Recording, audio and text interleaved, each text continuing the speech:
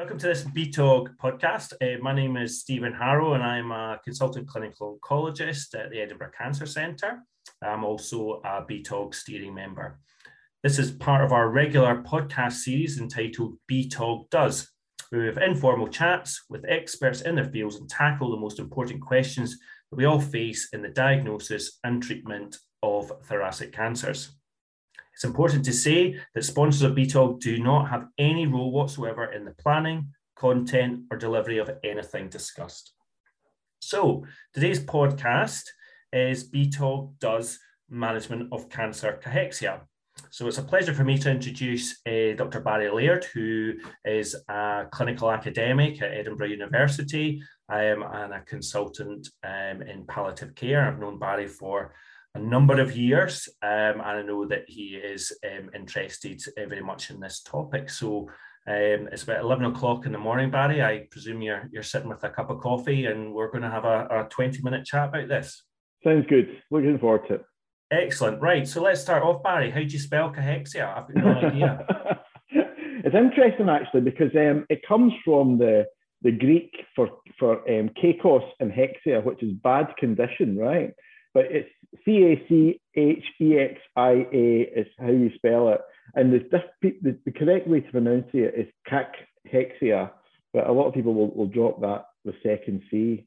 So, right. You know, interestingly, Stephen, you and I both sort of trained in Glasgow, and you'll be aware of the cathedral in Glasgow Cathedral. Now, to put cachexia into some context, Glasgow Cathedral was established about 1,000 years ago, okay? The first description of cachexia was actually done by Hippocrates. So we both took the Hippocratic Oath. And the first description of cachexia was described by Hippocrates about 400 BC. So this is a condition that's been around for 2,500 years almost. And I think it's fantastic that BTOG are, devoting time to this and supporting this cause as they have done in the past. Because as we talk today, Stephen, there is no licensed treatment for cancer cachexia. So it's a really important subject, and it's one of the things that drives me to research it so much. Okay, so tell me then, Barry, what is it? Like, define it for me. Yeah, so it's interesting. That's been an area of much debate over the years. So I think the sort of technical definition would be, loss, a condition, complex syndrome resulting in loss of mass, primarily muscle, plus or minus fat mass, associated with reduced function, fatigue, loss of appetite on a background of a systemic metabolic upset. I think we can simplify that definition a bit more. And the most recent definition by a group called ESPEN, the European Society for Enteral Nutrition and Metabolism, would define cachexia as disease-related malnutrition on a background of inflammation. So if we think about, particularly for BTOG, for our people we see who have cancer, we know that the inflammatory response is quite pronounced in these people. And that associated with malnutrition is really cancer cachexia. And it's quite, a key point, Stephen, is really the whole idea of malnutrition here, in that it's not just a simple case of people not eating enough food or taking enough nutrients in the diet. It's, as I always say, more fuel in the tank is not the simple answer to cachexia. We have to target both loss of muscle and also target the inflammatory response. So is this something that, is specific to lung cancer, or is this a general thing? Is it more common in lung cancer? What do you think? Yeah, I mean, it's more common in lung cancer. The suggestion is that about, it's present in about 50% of lung cancer patients at diagnosis. And about 2/3 of patients will have this, in sort of the latter stages of disease. It's certainly more common in lung cancer and more common in pancreatic cancers. It's less so in things like breast cancer, prostate cancer, and probably colorectal cancer, sort of a middle ground. So my sort of, rule of thumb is, it's funny because I still think of it, it's the bad cancers that really get cachexia. So the lung, the pancreas, the upper GIs. And I do think that a bit of that is they're probably a lot more inflammatory cancers. And that's probably one of the main drivers of cancer cachexia. Okay. And, I can think of patients in clinic that, I would think are cachectic or cachectic, as you taught me how to say it.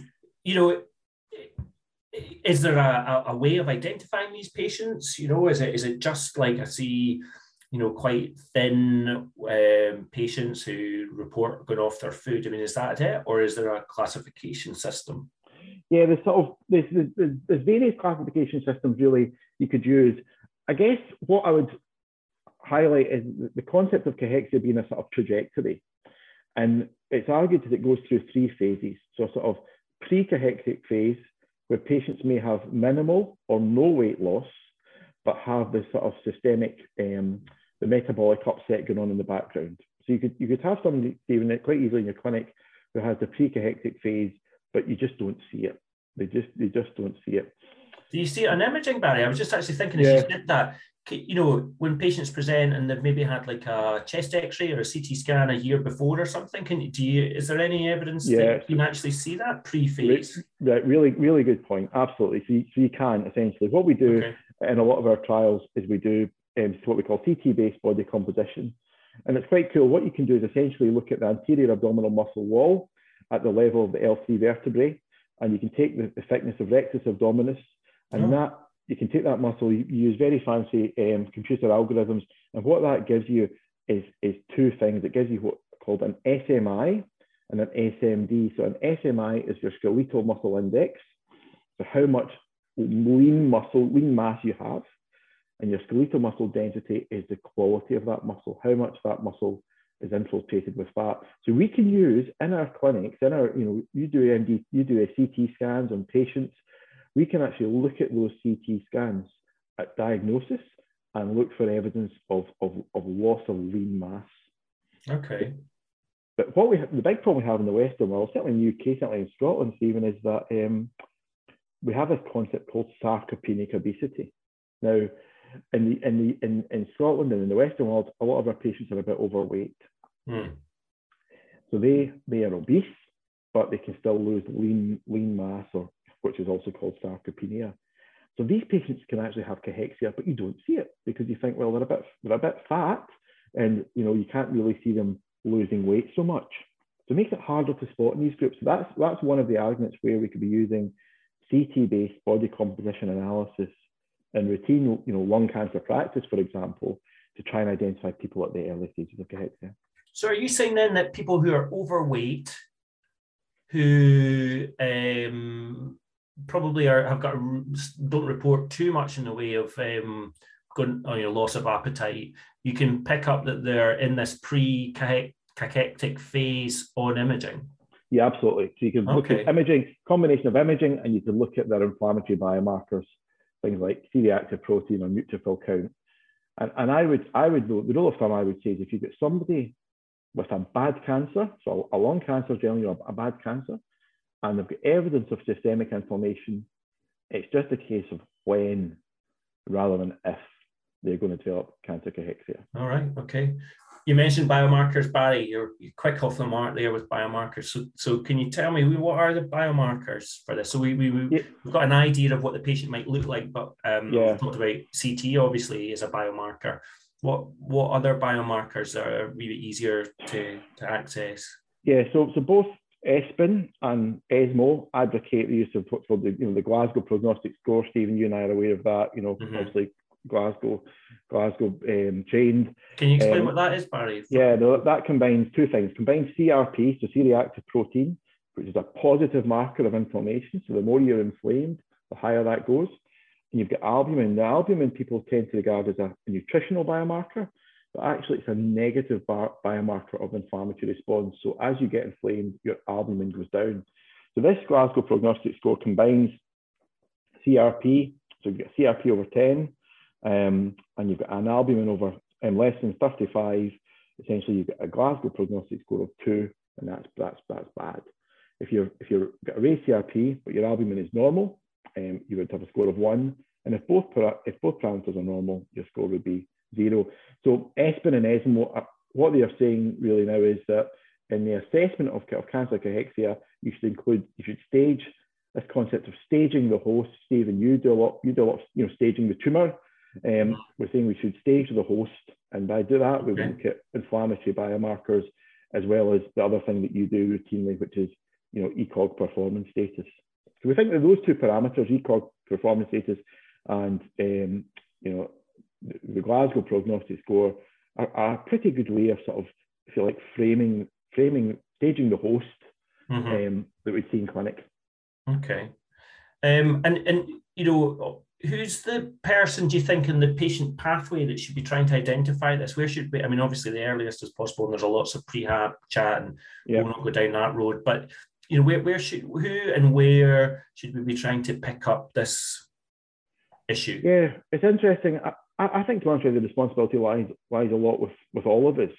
So I would argue that sometimes when patients are in clinic, if they're seeing you, for example, the agenda could be, talking about the treatment that's planned, or they want to know more about their disease.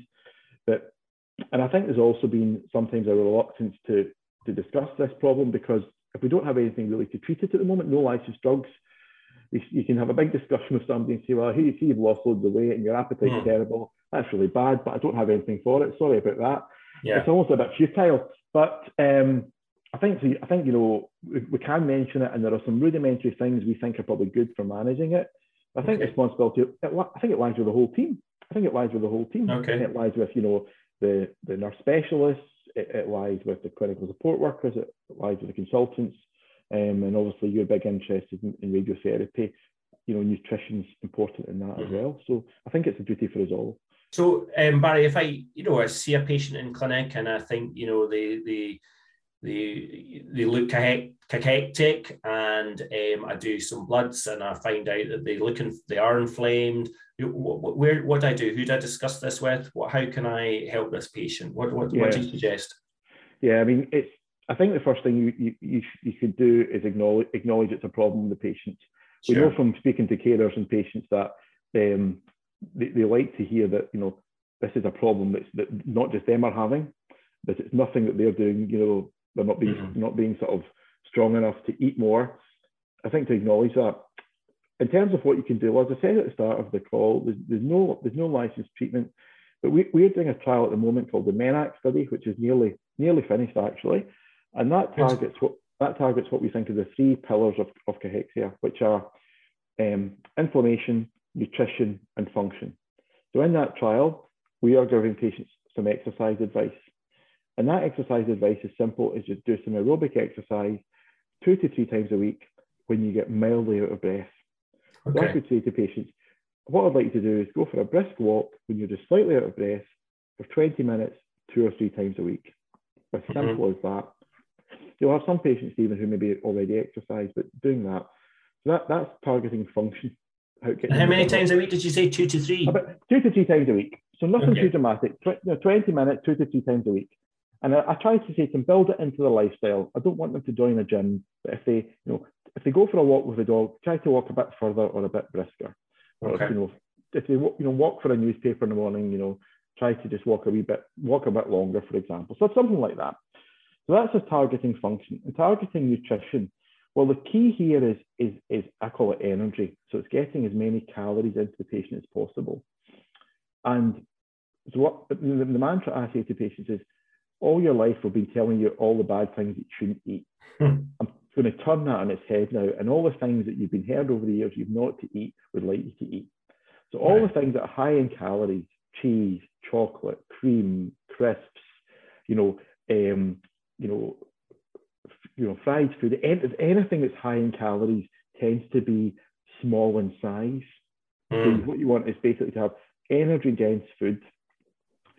So energy-dense food and high-protein food. Now, protein is the main constituent of muscle. So I'll say to them, try to eat as much protein as you can. So, chicken, fish, these sort of things. Optimize your protein, optimize your energy input. And this concept of eating sort of, 3 meals a day, throw that out the window and have smaller meals often. So say sort of 6 snacks throughout the day. So that's number 2, and that's us targeting nutrition. The third thing we're doing in the trial is targeting inflammation.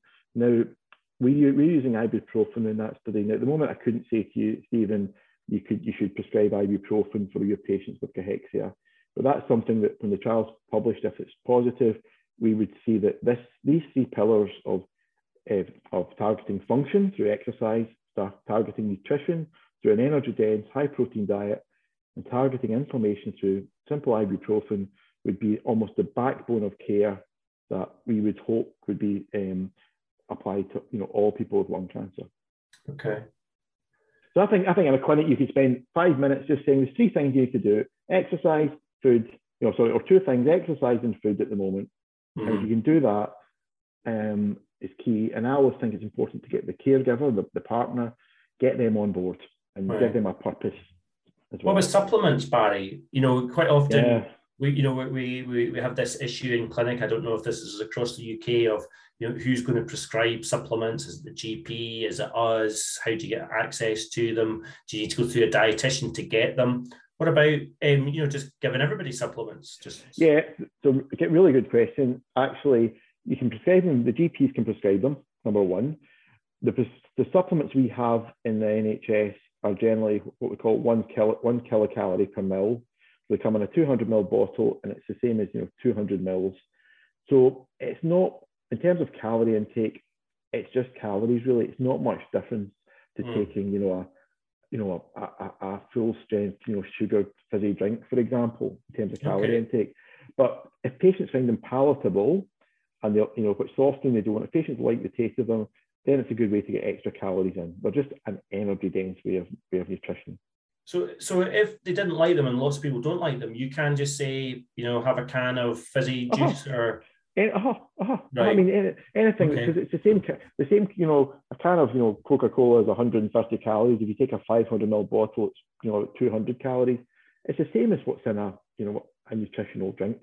Is it? Okay, I didn't know that. I mean, they have other vitamins and things in them, but there's no real evidence that they make a dramatic difference. Mm-hmm. Just to point out, there's some supplements, they're not available in the NHS, have omega-3 in them, which are fish oil supplements. Mm-hmm. Now, we're using them in our trial, but we think that the omega-3 in these supplements is an anti-inflammatory. So we think that's another way of targeting the inflammatory response. But again, the evidence doesn't support that at the moment. It doesn't not support it, just doesn't support it yet. Okay. And what about other things that you can use? I mean, we in the past have prescribed kind of progesterone type drugs. I don't prescribe them anymore because I kind of never really. Well, it was always kind of end of life stage that you would prescribe these to patients. So should we be using these drugs? Are they valuable? Should we be using them earlier? Yeah. There's two big groups here. There's megestrol acetate and there's dexamethasone. So my short answer to this is no. All right. And I'll go through one at a time. Dexamethasone is useful in short term, and you'll give it alongside some emetogenic, systemic therapies, etc., and that's fine. But what we know is that use long term, dexamethasone causes actually loss of lean mass, loss of muscle, which is what we are trying to prevent in cachexia. So a short sharp shock occasionally is okay. Long term use, I would tend to avoid, except for patients near the end of life. Megestrol, limited evidence it works, but it makes people hungry, but doesn't really do any other effects on them, and there's quite a high risk of blood disorders with them. So, like you, I don't really prescribe megestrol either. And is there evidence that if you give somebody steroids for like a short period, what you're talking, a week, 2 weeks, that actually that does kickstart their appetite, or? It can make them a bit better for a while. There's not really any evidence that once they stop, there's a sort of refractory loss of appetite again. Okay. So that's what I would have thought, but I just wondered whether or not actually it does kind of kickstart something, but you don't think so? I don't think longer. It will help them for a week or so, and then it will wear off. And then the next time you give it, the effect is diminished. Okay. And I always say to patients, it's not just about the muscles. It's not just about the muscles in your leg. Your heart's and muscles. It's your intercostal muscles. And we know that when people have got low levels of muscle, their toxicity to systemic therapies is much higher. Okay. So, and what about the cannabis oils? the things that we get asked about quite a lot that I don't think any of us really know too much about. Yeah, so the cannabis oils, interestingly, the preparations that people can buy either on the internet or on high street shops have got such low levels of CBD in them that they're almost pointless. So I would avoid against them. NICE don't advise them either. Okay. But, and in Edinburgh and a couple of centres in the UK, we're doing a phase 1 trial of an oral cannabinoid for cancer-related anorexia, and that's what we call pure CBD1 and 2 agonists. So it seems to improve appetite in healthy volunteers. So potentially, that's high concentration of CBD, and that may improve appetite. But that's a trial that's ongoing, and if positive, that could be something we could have in our toolbox, if you like, to help improve appetite. So that's quite interesting. So you think we are able to tell patients really these aren't strong enough to have an impact and actually go and have a can of Coke instead and a cream bun? Correct. Absolutely. Okay. Right. And the Flora spread has to go, and it's butter again, and it's cream. It's cream. Throw out the sweeteners. It's sugar in the cups of tea and coffee. It's just getting energy into the patient. But the key thing is, if you just give people calories and they don't exercise, they just get fat. So what you have to do is give people calories and get them to do some exercise, and then you get a thing called postprandial anabolism. So that results in anabolism, which is buildup of muscle, and that's what we're trying to do. Okay. So Barry, we're nearly coming to the end of our 20-minute chat. I'd quite like at this point just to ask you, is there something that you'd like to tell us that I haven't asked you? Is of hot off the press interesting? Yeah, what I would say is that although there's no treatment at the moment, the cachexia sort of landscape has really improved in the last 10 years. There's lots of trials in development or running at the moment. So, if you're in a centre in the UK or elsewhere, and you've not got a cachexia trial in your lung cancer portfolio, Stephen, in Edinburgh, we're fortunate to have several trials there. If you've not got a cancer cachexia trial in your portfolio, reach out and ask why, and get that point so that all patients can potentially have access to that. And would it be palliative care teams that centres would reach out to? I actually think the cachexia has been the remit of palliative care for a while, but a lot of palliative care is almost end of life care. But by that point, the ship has sailed. So I actually think I think oncologists are the ones that should be, dealing with this. So, or at least well versed in the trials that I'm running in the UK, with the exception of 2 sites, they're all run by oncologists, and I think there's been a real positivity. BTOG have certainly helped, but the real positivity amongst oncologists now that they see this as not just a handmaiden, but an actual critical part that influences the efficacy of therapies. And I would say to finalise this, we talked about staging the tumour, and I said stage the host. So we need to stage the host, and just as you treat the tumour, Stephen, in your clinic, I would say we treat the host as well. So stage the tumour, stage the host, treat the tumour, treat the host. I think that's true, because I think that the cancer cachexia, the way patients look is such a stigma associated with it, correct. And identifies them very much as lung cancer or cancer patients. And I do think we underestimate how patients feel within themselves and how they feel when they present themselves to the public about that. And I think if we can help that, then it would be a good thing. Absolutely.